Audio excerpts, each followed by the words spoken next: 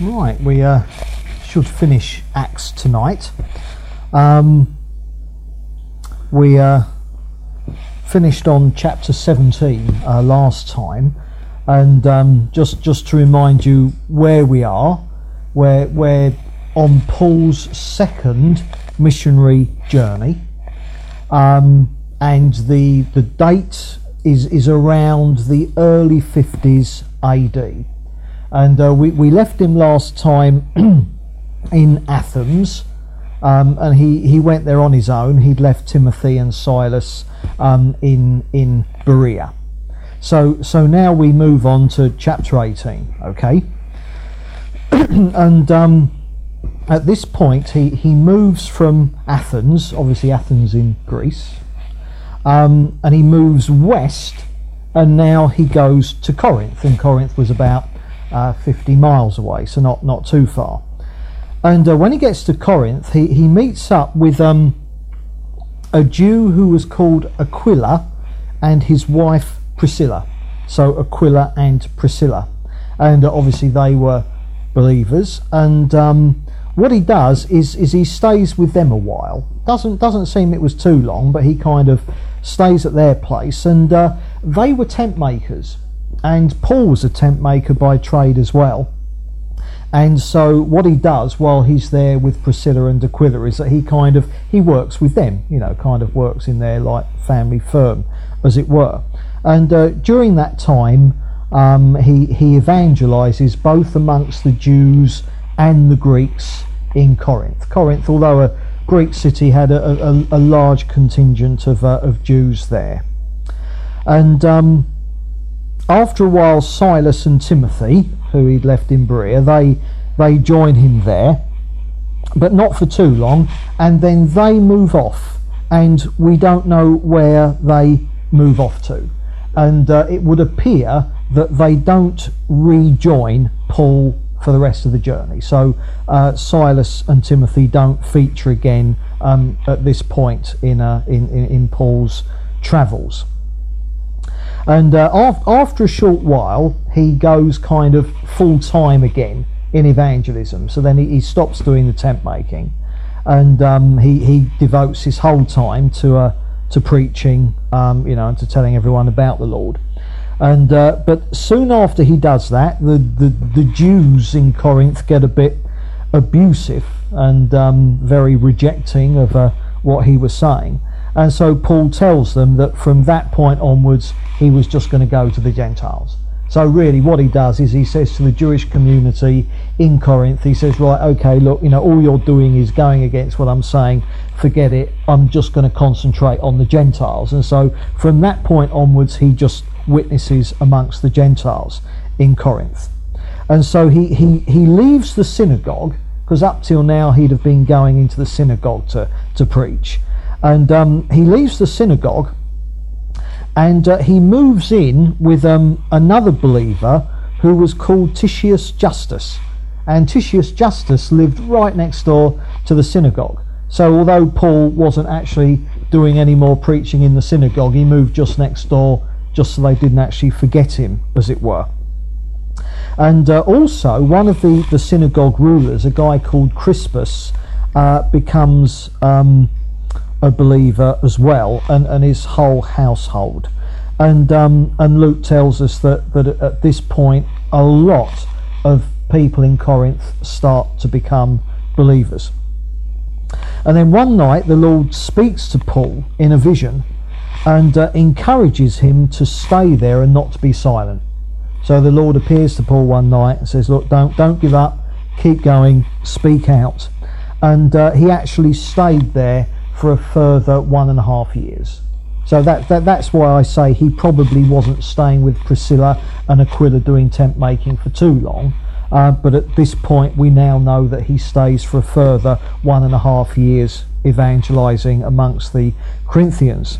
And anyway, after a while the Jews get the hump again in Corinth, and they rise up against him, and what they do is they go to the Roman proconsul, because even though obviously Corinth, it was Greek, but Roman Empire and all that, so every major city had a Roman who ruled it, like the old proconsul. And so the Jews, they go to the Roman proconsul and they accuse Paul of various things. But wisely, the proconsul refuses to get involved. And increasingly kind of getting angry against him, the Jews get a mob together, and one of the other guys who was one of the leaders in the synagogue was a bloke called Sosthenes. And there's so much anger that the mob turn on Sosthenes in the synagogue and they beat him up. Now, we might have a clue as to why they did that, maybe, because in 1 Corinthians chapter 1, when Paul actually writes the letter to the Corinthians, which obviously he did some time after this, he refers in his letter to the Corinthians to a believer called Sosthenes. So it's very possible that it's this Sosthenes who's mentioned here, and that the mob, they get angry. They're angry against Paul, but they can't get their hands on Paul. So possibly because this Sosthenes is a Christian as well, they beat him up instead. Which goes to show it pays to choose your friends carefully, doesn't it? Because a lot of Paul's friends got beaten up just because they were Paul's friends. So that certainly shows who your true friends are, doesn't it? Anyway, eventually Paul leaves Corinth, and he sets sail on the journey back to Antioch in Syria. And remember, Antioch in Syria had become Paul's base church.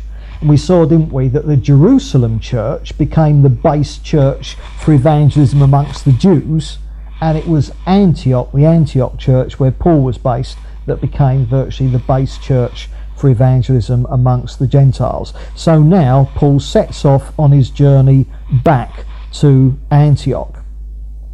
And but strangely, at this point, he shaves all his hair off because of a vow. That's all Luke tells us. So I wonder whether, for some strange reason known only to Paul, he took like a temporary, vow of some sort. Don't really know quite what it is. Luke doesn't tell us.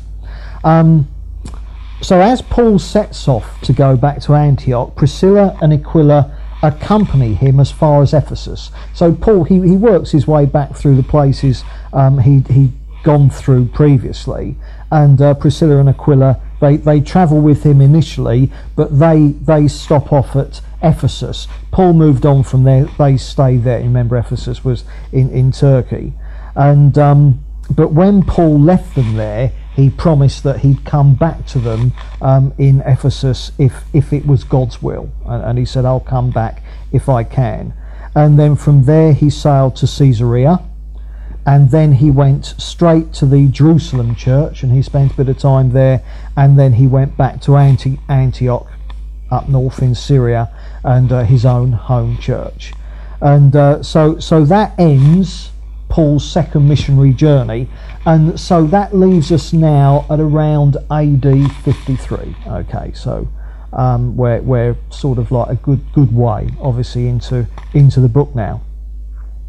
And immediately, still in chapter 18, Luke kind of moves straight on to the beginning of Paul's third missionary journey. So a year passes, just like that in a sentence. A year passes. And what Paul does now for this third journey around, sort of like the Mediterranean, is that he goes out through Turkey, and he goes through Galatia and Phrygia. So basically, he takes the same route as he'd taken in his second missionary journey. So he travels all the way round again, basically strengthening all the churches as he goes. Now Luke kind of pauses there, and now he goes back to Priscilla and Aquila. You'll remember that when Paul was on his way home from his second missionary journey, he left Priscilla and Aquila in Ephesus. So now Luke tells us a bit about what they were up to in Ephesus. And Luke tells us how they met up with a Jew from Alexandria. So this would be one of like the Greek Jews. And he was a guy called Apollos. And he was a believer, and he was certainly being recognised as a powerful preacher of the gospel, and the Lord was kind of really using him.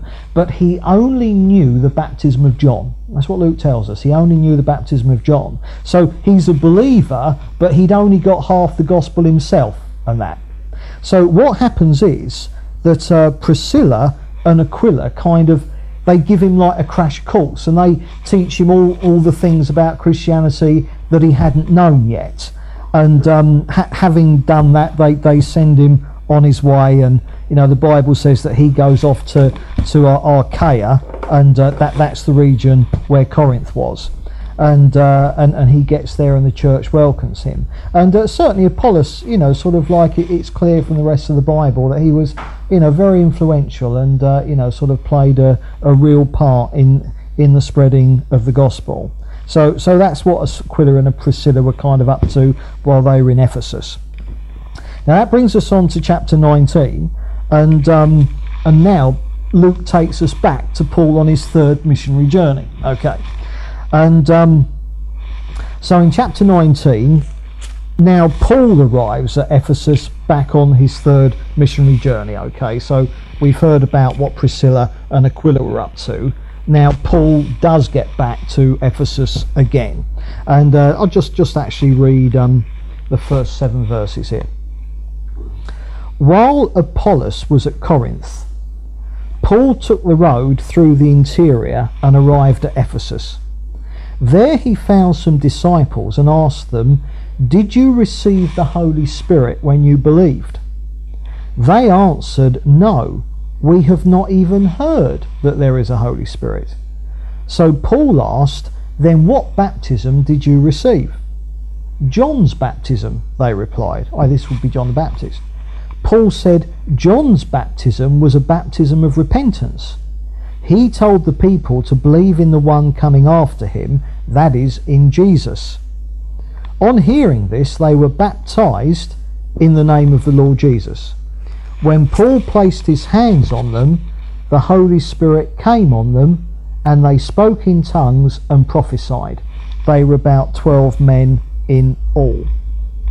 And so it's clear that there were people who were genuinely saved. They believed on Jesus, and they were Christians, but they'd only heard like bits and pieces. They hadn't heard what you might call the whole gospel.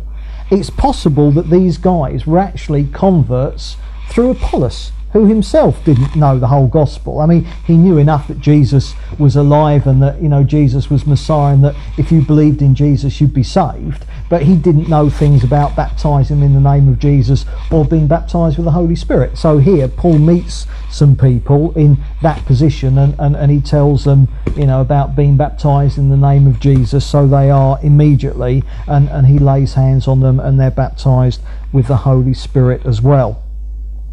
And for the following 3 months, Paul goes to the Ephesian synagogue, and he's preaching the gospel there.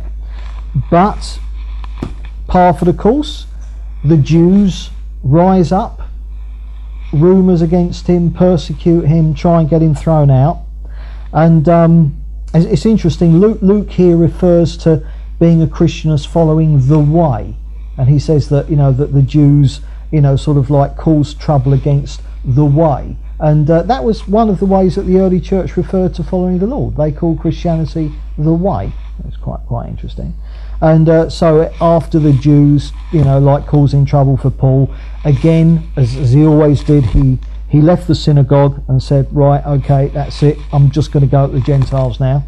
And so what he did instead is that he started preaching in a Gentile lecture hall in another part of the city, and he stayed there for 2 years doing evangelism amongst the Ephesians. And Luke actually tells us that all the Jews and Greeks in that province heard the gospel. So it certainly looks like that sort of in that 2-year period, word got round, and people travelled from all in and until virtually everyone had actually heard the gospel. It doesn't say that everyone got saved, but everyone in that region actually heard the gospel through Paul. And Luke tells us as well that at that time, and this is probably one of the reasons why people came from so far and wide, is that the Lord was doing what Luke called extraordinary miracles through Paul. Like the sick were being healed and demons were being cast out. But even if people got hold of handkerchiefs that Paul had, they just touched the handkerchiefs, they were being healed. Or if they got hold of an apron that Paul had been wearing, I mean that's all it took, and they were healed. And of course it sort of reminds us of earlier on in Acts, in the early days in the Jerusalem church. The Bible says that Paul, that God was working extraordinary signs through Peter. Remember, if Peter's shadow touched people, they were healed. And so there was a very kind of, sort of like singular outpouring of the Holy Spirit in Ephesus at that time. And I want to actually read from verse 17. Now, when this became known to the Jews and the Greeks living in Ephesus, they were all seized with fear, and the name of the Lord Jesus was held in high honour. Many of those who believed now came openly and confessed their evil deeds. A number who had practised sorcery brought their scrolls together and burned them publicly. When they calculated the value of the scrolls, the total came to 50,000 drachmas, which was a lot of money. In this way, the word of the Lord spread widely and grew in power. After all this happened, Paul decided to go to Jerusalem, passing through Macedonia and Achaia. After I have been there, he said, I must visit Rome also. He sent two of his helpers, Timothy and Erastus, to Macedonia, while he stayed in the province of Asia a little longer. So what happens here is that in the Ephesian city, that loads and loads of people now who have been involved in the occult, they become converted, and they kind of bring all their occult literature and spell books and all that, and they kind of destroy them. And also Luke tells us of a sort of it's a half whimsical thing that had happened, and there were some Jewish exorcists in Ephesus at the time, and they were 7 brothers, and they were the sons of a guy called Sceva, and they fancied themselves with the old casting out of demons, and they'd been seeing Paul cast demons out and stuff like that, and they thought, yeah, we'll kind of have a crack at this. And they come across a particularly demonized demoniac, and they decide to cast the demons out of this guy. But what they did is that they came against the demons in the name of Jesus, whom Paul preaches. So they came to this guy and they said, look, you demons, we cast you out in the name of Jesus, whom Paul preaches. Now, the response, they would try, because it worked for Paul, so they thought, well, it worked for Paul, it'll work for me. Now, of course, they were using it as a kind of an incantation. And what happened was, the evil spirit answered them, Jesus I know, and Paul I know, but who are you? And the man who had the evil spirit jumped on them and overpowered them all. He gave them such a beating that they ran out of the house naked and bleeding. And it was at that point that loads of people start to repent of their occultism.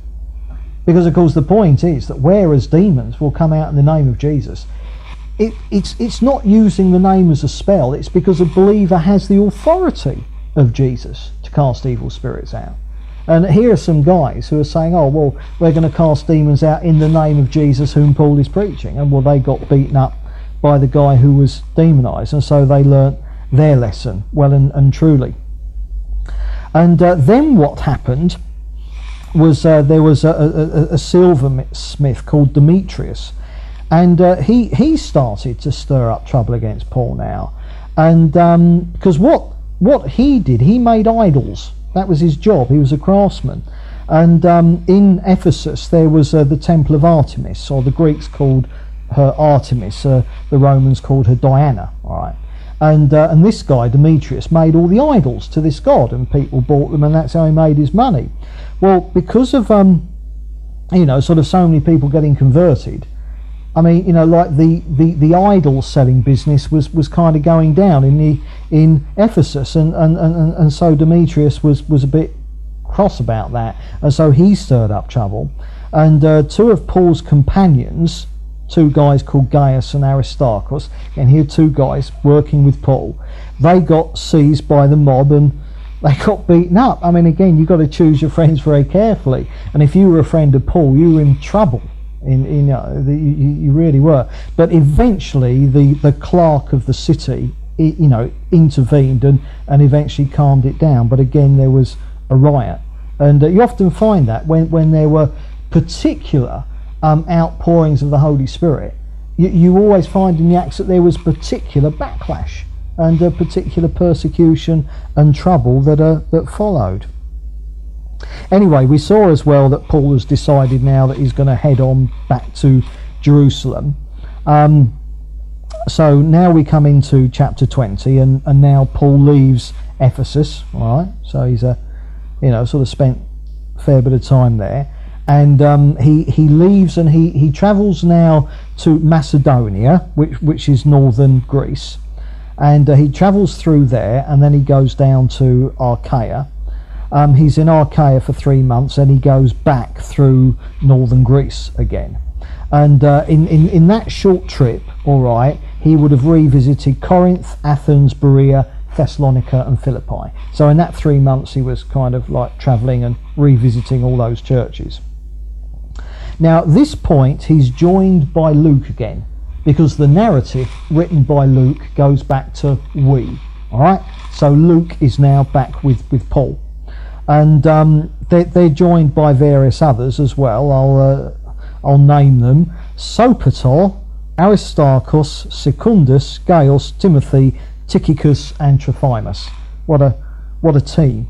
And anyway, these all joined Paul and Luke, and they went ahead, and Paul and Luke stayed in Troas for 5 days, and the other guys went off ahead, and what happened was that on the Sunday at Troas, Paul was teaching, you know, sort of like amongst in the church, and he was teaching through till midnight. And there was a young guy there called Eutychus, and he fell out the window while Paul was teaching. I suppose he was tired, he fell asleep, and he fell out the window and he died when he landed. And but Paul raised him from the dead, and having raised him from the dead, carried on the teaching, and he taught until dawn. And that's a gobsmacking kind of like Bible study, isn't it? You know, till midnight, and someone dies, so they get raised from the dead, and then Paul carries on till dawn. It's a bit unimaginable, really, isn't it? Anyway, that's what happened at Troas.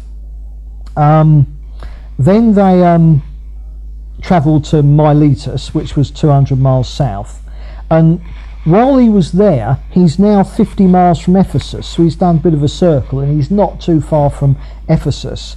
And so what he does now is he sends for all the elders of the Ephesian church, all right, to come. And remember, these would have been the elders like from the Ephesian churches, because the church would have been broken down into loads and loads of little house churches, just like we are. So what Paul does, he sends, he says, I want all the elders from all the churches in Ephesus, and come and gather so I can you know, kind of like have a chat with them. And I'll actually read the chat that he has.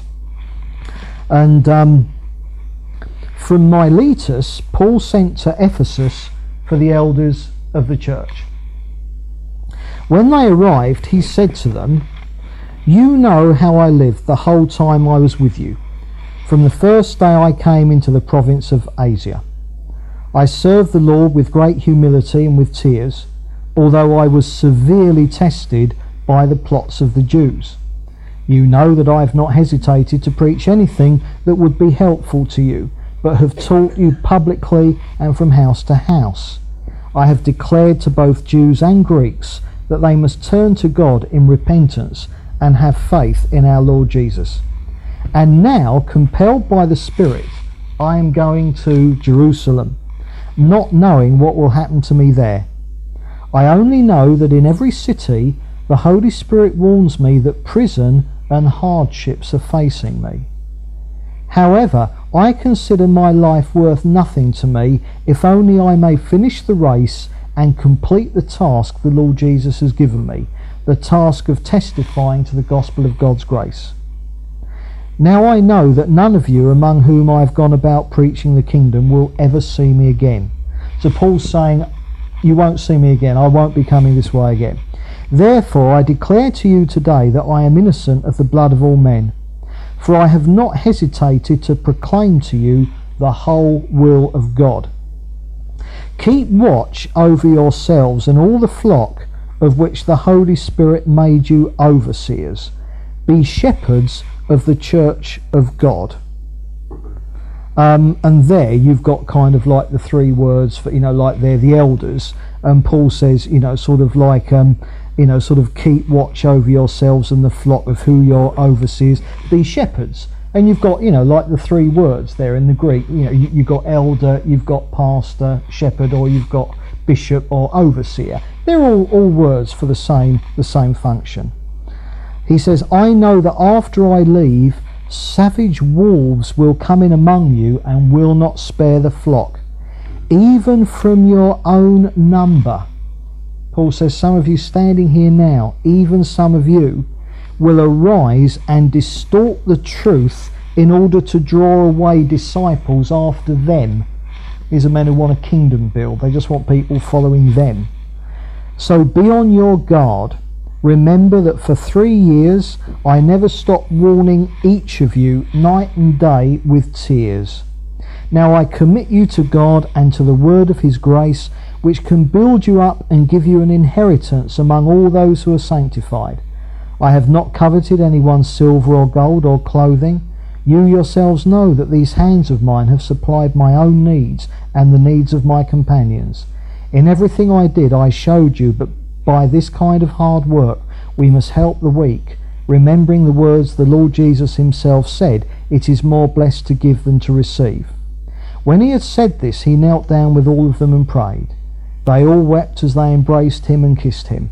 What grieved them most was his statement that they would never see his face again. Then they accompanied him to the ship. So there's Paul's farewell words to the leaders of the church there. And that there, where it says the words of the Lord Jesus, it's more blessed to give than to receive, those words aren't recorded in the Gospels. So they're an example of a teaching of Jesus, but it only appears in the Acts of the Apostles, not actually in the Gospel itself. And we see there Paul warning them the dangers of false teaching and people who were going to end up in leadership just to get money or to get people following them. And Paul warns them to be on their guard. Right, okay, chapter 21. And Paul sails off to Kos first, then Rhodes, then he sails south around Cyprus to Tyre and up the Syrian coast, and he stays with the church there for a week. And they know that Paul is going to be facing all these hardships, and they urge him not to go to Jerusalem. They say, stay here, Paul, we'll keep you safe. But of course Paul knew that he had to press on, and so he sailed south down to Ptolemais and then to Caesarea. And when he got to Caesarea, he stayed with Philip the evangelist. Now, do you remember, we saw Philip earlier on. He was one of the 7 deacons. And you remember we saw him when he was evangelizing in Samaria. And he was the one who led the Ethiopian eunuch to the Lord. So Paul stayed with Philip. And then Luke tells us that Philip had 4 unmarried daughters who prophesied. So... 0 for 4 unmarried daughters who prophesied in this church, hey? So top heavy with single blokes. I'm just going to read from verse 10. After we had been there a number of days, so Luke is still with Paul, all right? So after we had been with Philip a number of days, a prophet named Agabus came down from Judea. Now remember Agabus, he prophesied the famine earlier on in the book of Acts. Coming over to us, he took Paul's belt, tied his own hands and feet with it, and said, the Holy Spirit says, In this way, the Jews of Jerusalem will bind the owner of this belt and hand him over to the Gentiles. When we heard this, we and the people there pleaded with Paul not to go to Jerusalem. Then Paul answered, "Why are you weeping and breaking my heart? I am ready not only to be bound, but to die in Jerusalem for the name of the Lord Jesus." When he would not be dissuaded, we gave up and said, "The Lord's will be done." After this, we got ready and went up to Jerusalem. Some of the disciples from Caesarea accompanied us and brought us to the home of Mnason, where we were to stay. He was a man from Cyprus and one of the early disciples. Right, okay, well, so we now come to the end of the third missionary journey. Paul now just goes straight to Jerusalem, and we're on AD 58, all right? And having arrived in Jerusalem, Paul reports to James and to the elders of the church there, and he kind of reports how well it's going amongst the Gentiles, that loads and loads of Gentiles are still becoming Christians, and the whole of the Jerusalem church rejoiced with him. They were glad about that. But as always with the Jerusalem church, the error of the kind of like the circumcision party wanting to stay under the law, it kind of like raises its head again, and there are again lots of objections, like the Gentiles ought to have to become Jews in order to become Christians. And what happens now is that James and the Christians in the Jerusalem church, they kind of they get Paul to do a kind of a purification rite. This was one of the like the Jewish teachings, and he does a purification thing for 7 days, and and the reason is to appease the Jews in Jerusalem who are objecting to Paul's work amongst the Gentiles. Now that was a big mistake, because obviously we read in the book of the letter of James, and the book of the Hebrews, that that there wasn't to be any pandering to the Old Testament law, and every now and then Paul made this mistake as well, but it didn't even work. And this is the thing, when you compromise in this way just to appease people in the wrong sense, it doesn't work, because even though Paul had done this big appeasement, 7 days purification rituals, the Jews still stirred up trouble against him and started a riot. So it didn't work anyway. So the early church saying, look, Paul, because of all the work you're doing amongst the Gentiles, just appease the Jews here a little bit, it'll help. So he does it, and it doesn't help. There's still a riot against him, and and this riot erupts in the temple, and the mob grabs Paul, and they try to kill him. And one of the things they accuse him of is taking Gentiles into the temple area. Now that would have been against the law, but Paul hadn't even done it. It was just crazy, just false accusations against him. And what happens is the commander of the Roman troops in Jerusalem intervenes, goes in there with a battalion of soldiers and arrests Paul and puts him in chains. But obviously this commander has got to quell this riot that's going on in the synagogue. And so now we move into chapter 22, and Paul, he's there in chains, just been rescued from the mob, and but Paul gets permission from the commander of the troops to address the crowd, and he calms the crowd down and he gives his testimony. It's sort of like how he became a Christian, the whole caboodle, and goes right through to how God had led him to go to the Gentiles, because the Jews were rejecting to God, sort of rejecting what God was doing. But of course that was a total red rag to a bull. The riot starts up again, and the soldiers escape through the mob with Paul to get him to safety. And the commander of the troops goes to have Paul flogged, which would have been standard procedure. But Paul was a Roman citizen, remember. So Paul declares that, and of course you couldn't flog a Roman citizen. There had to be a trial first. And so the commander releases him from his chains, and convenes a meeting of the Sanhedrin for Paul to stand before. So the commander says, right, I'm not going to flog you. Your people have got something against you. Let's arrange for you to go before the Sanhedrin i.e. the Jewish, sort of like, those who ruled amongst the Jews, and stand before them and see what they want to do in regards to it. So then we come into chapter 23, and I'm going to read the first 11 verses, and this is the meeting that happens with the Sanhedrin. Paul looked straight at the Sanhedrin and said, now remember, this is the leadership body of the Jews in Jerusalem, "My brothers, I have fulfilled my duty to God in all good conscience this day." At this, the high priest Ananias, do you remember Ananias? He was the one who had Jesus beaten. Ordered those standing near Paul to strike him on the mouth. Well, it's a good few years later, so Ananias would have been, fairly old by now. Then Paul said to him, "God will strike you, you whitewashed wall. You sit there to judge me according to the law, yet you yourself violate the law by commanding that I be struck." Ouch! That must have hurt Ananias. Those who were standing near Paul said, "You dare to insult God's high priest?" Paul replied, "Brothers, I did not realize that he was the high priest. For it is written, 'Do not speak evil about the ruler of your people.'" Then Paul, knowing that some of them were Sadducees and the other Pharisees, called out in the Sanhedrin, "My brothers, I am a Pharisee, the son of a Pharisee. I stand on trial because of my hope in the resurrection of the dead." Now remember, we've seen this before. The Pharisees, they were supernaturalists. They believed in the Old Testament quite literally.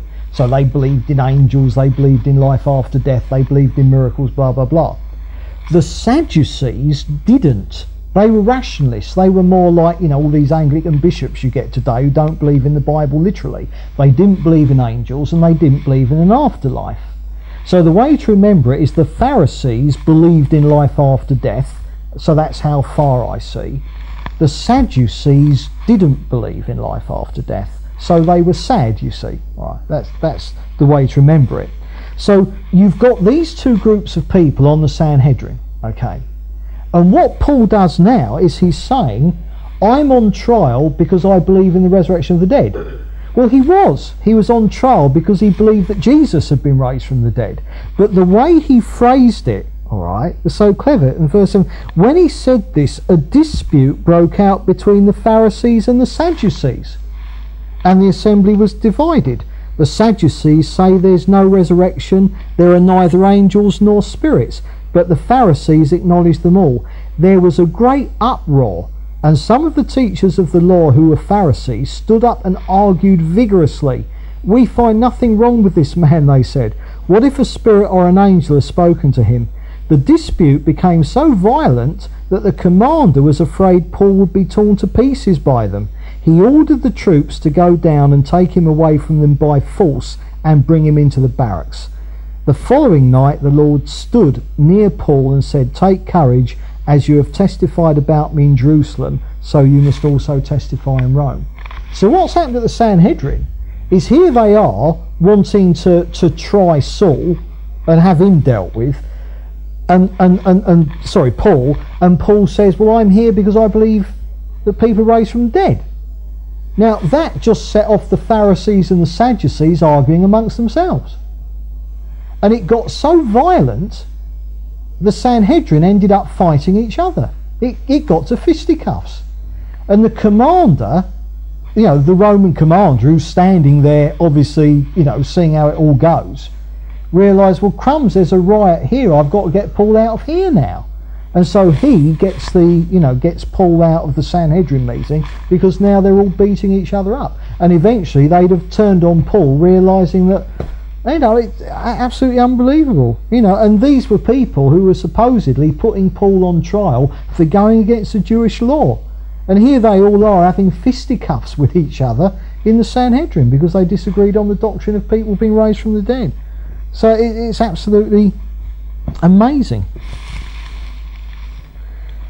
So what happens is, the next morning, Paul is still in the care of the Roman commander, and but the next morning the Sanhedrin plan to have Paul assassinated. And what they do is they gather together 40 people who take a vow that they won't eat and drink until Paul's dead. Now, I mean, this is overkill. The Sanhedrin now decide to have Paul murdered. And they get 40 hitmen. That's how determined they are. They get 40 assassins. And all of them take an oath saying, we won't eat or drink until Paul is dead. And what they decided to do is, obviously, Paul would have to go back to another Sanhedrin meeting because the previous one had broken down in such chaos. And so what they planned to do is that Paul would be killed, I mean, presumably by 40 people at the same time, on his way to that meeting, and that was the plan. However, what happened was that Paul's sister's son, so Paul's nephew, all right, heard about this, and Paul's in the barracks with the commander, and so Paul's nephew, who heard about this plot, went to tell Paul and then told the commander. So what happens then is that the commander, he transfers Paul to Caesarea. The commander thinks, I've got to get Paul out of here. I mean, if they've got 40 assassins, and remember, if Paul had been assassinated whilst under the commander's care, the commander would have been put to death, because he'd lost a prisoner, and if a Roman soldier lost a prisoner, it was a capital offence. So the commander knows that he's got to get Paul out of Jerusalem, and what he does, he gets a whole battalion of several hundred soldiers with Paul in the middle of them, and marches out of Jerusalem with Paul in the middle of these couple of hundred soldiers, and they go up to Caesarea. And Caesarea was kind of like Rome's headquarters, like for the Samaria and the Judea region, and he takes Paul to stand before Governor Felix. Now, Governor Felix was the bloke who had taken over from Pontius Pilate, right? And so Paul is sent to appear before Felix with a letter of explanation from this commander about what's been going on. And so what happens is that Felix then holds Paul under guard in the palace, and it's actually Herod's palace. They commandeered Herod's palace, and so Felix is living in Herod's palace now, and Paul is held there for 5 days, and the idea is that the Sanhedrin or people from the Sanhedrin could come up to Caesarea and present their charges against Paul in front of Felix. All right. So in chapter 24, Ananias, the high priest, arrives up in Caesarea, and with various elders, and they brought a lawyer called Tertullus, and this Tertullus, it was his job to present the charges against Paul to Felix. Obviously they were wanting Felix to hand Paul over to them, and once Felix had done that, obviously they would have had Paul killed. Presumably the 40 assassins are getting a little bit peckish at the moment, and this Tertullus in presenting his case, he strikes a very kind of bootlicking attitude to Felix, which was a bit odd, because the Jews hated Felix because he was obviously the Roman governor over them, but there was a bit of bootlicking went on there, and he accuses Paul of stirring up riots and trying to desecrate the temple, neither of which was true. Paul hadn't desecrated the temple, and the riots were started up by other people falsely accusing Paul of having desecrated the temple, and so he presents these charges, and then Paul speaks in his own defence, denies the charges, and says what had actually happened. And what Felix decides to do was defer judgment.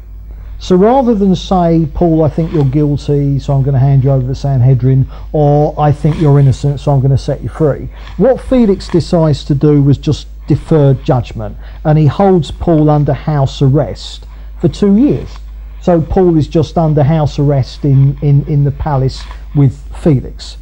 And Luke tells us that what Felix was actually waiting for, he kept Paul there all that time, hoping that Paul would bribe him or something, which of course Paul never did, so Paul didn't get released. But that was what Felix was wanting, a nice backhander, and then let him go silently into the night. But Luke tells us that the two of them spoke frequently together. So certainly over that 2 years, I mean, the Roman governor and all his entourage in the palace would have got the gospel good and proper from Paul. Then 2 years pass by, and Felix is succeeded. He moves on, and he's succeeded by Porcius Festus. So now we've got a new governor, Porcius Festus, and Paul still remaining under house arrest in the palace. Then we move on to chapter 25, and 3 days after taking over from Felix, Festus visits Jerusalem, where the Sanhedrin fill him in about Paul. 2 years later, they're still waiting. Imagine those assassins have lost weight by now, haven't they? 2 years, blimey. So they fill him in about Paul, and they say, look, we want a trial in Jerusalem. We want to try this Paul. And of course, they're still waiting to kill him. That's why they want Paul to be brought to Jerusalem. But Festus refuses, but he agrees for them to press charges against Paul up in Caesarea, which was what Festus had done. Which is what Felix had done 2 years earlier.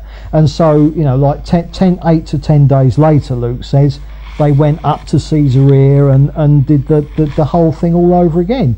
So you had the pre-trial procedure, like the Sanhedrin presented their case, and Paul defended himself, blah, blah, blah. Now, Festus's inclination was to send Paul to Jerusalem for the actual trial. So Festus thought, I'll give him to the Jews. They can do what they like with him. And because Festus saw a chance to curry favour with the Jews, he was the new governor. If he'd have done that, they'd have kind of, well, you scratch my back and we'll scratch yours like. So once Paul realised that Festus was going to hand him over to the Jews in Jerusalem, and he knows that he'd have been dead, because the moment he'd have left the palace, he wouldn't have been under Roman guard anymore, and the assassins would have got him. So what he does is Paul appealed to Caesar. Again, this was the right of every citizen of Rome, and and Paul saying, no, I want to be tried in the court of Caesar. At that point, Festus had no choice. He couldn't hand him over to the Jews. He then had to send him to Rome under guard so that the trial could be conducted in the courts in Rome. So that's what then happens. But a few days later, Festus gets a visit from one King Agrippa. Now, King Agrippa travelled around with his sister called Bernice. So King Agrippa and his sister Bernice visit Festus. Now, King Agrippa was like the Roman procurator over certain areas of Galilee and Perea. So Festus is the south, all right, and King Agrippa was doing the north. That was where Herod used to be. And he was actually the last of the Herod dynasty. And he was the son of the Herod who tried Jesus and had John the Baptist beheaded. And in actual fact, Felix, who was the governor before Festus, was married to Agrippa's daughter Drusilla. So they kept it very much in the family, all these Roman procurators.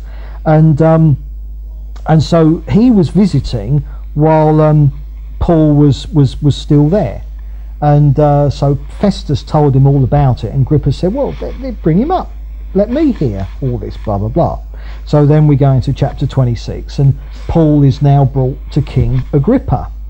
And he goes over his background, he gives his testimony, blah, blah, blah. And while he's doing this, Festus just loses it. And Festus gets so angry with Paul that he starts yelling and screaming at him. And he starts screaming at Paul that he was mad. And, so I mean, Agrippa was listening quite intently to what Paul was saying. But Festus just went bananas and, sort of just wanted Paul thrown out. And after Paul was, sort of taken away, Festus and Agrippa, they both concluded that Paul was completely innocent of any wrongdoing, I mean, they were perfectly aware that Paul had been set up by the Jews, and at that point, as years earlier, Pilate could have let Jesus go, but didn't for political expediency. These guys could have let Paul go, but didn't for expediency. And so therefore Paul's claim that, well, if I'm going to be tried, it's got to be in Rome, had to come to pass. So now Paul is destined to be taken to Rome and to be tried before Caesar. So now we move into chapter 27, and Paul is handed over, along with other prisoners who were being taken to Rome, to a centurion called Julius. And Julius is the centurion whose job it is to get Paul and these other prisoners to Rome safely. And again, in the narrative, Luke is saying we. So Luke is now travelling with Paul to Rome. Date, we're now in AD 60, the beginning of Paul's journey to Rome, so we're 30 years or so into the book. Anyway, on their journey to Rome, they sailed via Sidon to the north of Cyprus, and then they headed west and over to the south coast of the island of Crete. So they're heading west across the Mediterranean, and they passed near to Crete, and they were heading to Phoenix, which was the port where they were going to winter in. But they never made it because this storm came, and they were heading for this harbour because protection from the winter storms, and they were going to stay there for the winter, but they never made it because the storms got so bad. And Paul had actually prophesied on the boat to everyone that they should have gone a different way, but they didn't listen to him. And because they didn't listen to him, they've got caught in the storm that Paul warned them against. And for 14 days, the boat is just totally adrift in this storm. They're 2.5 months into their voyage, and for 2 whole weeks, the boat is just being battered by this storm. But Paul prophesies again, and he tells them that no lives are going to be lost. He tells them the ship is going to be lost, but no lives, and there were 276 people on board. And what eventually happened 2 weeks after being battered by this storm is that the ship breaks up just off of the coast of Malta, and as that happens, all of them were able to safely swim ashore. That was a miracle, obviously, and but the whole crew, plus Paul and all the prisoners and Julius, the centurion, they're all spared, and they get onto Malta safely. Malta, just west of, quite a way west of Crete, and 100 miles from Sicily, so close. All right, not too far to go now to get to Italy. And so here they are on the island of Malta, and all the islanders are really kind to them, kind of a shipwreck, and they welcome them all, and they built a fire for them because it was raining and they were cold, and they make a big thing, and all the islanders welcome these like shipwrecked sailors, etc., etc. And while they're sitting by the fire, Paul is bitten by a poisonous snake. Now everyone was expecting for him to die. It was a venomous snake, but he didn't. Paul shook the snake off his hand into the fire, and he suffered no ill effects at all. And the Maltesers, people who's on Malta, the Maltesers, whatever you call them, so they're quite, because they're a really sweet bunch over there. They all said, that he was a god, and they were just amazed, by what had happened. Obviously, Paul would have been very quick saying, "No, I'm not a god, but I do know one," as it were. And the chief Roman official on the island, so sort of like the governor, the Roman governor, because Malta was, Roman Empire, blah blah blah. The Roman official on Malta was called Publius, and he entertained Paul and all Paul's entourage and friends and blah blah blah for 3 days. So Paul had quite a group of Christians on the boat with him. Luke would have been amongst them, for instance.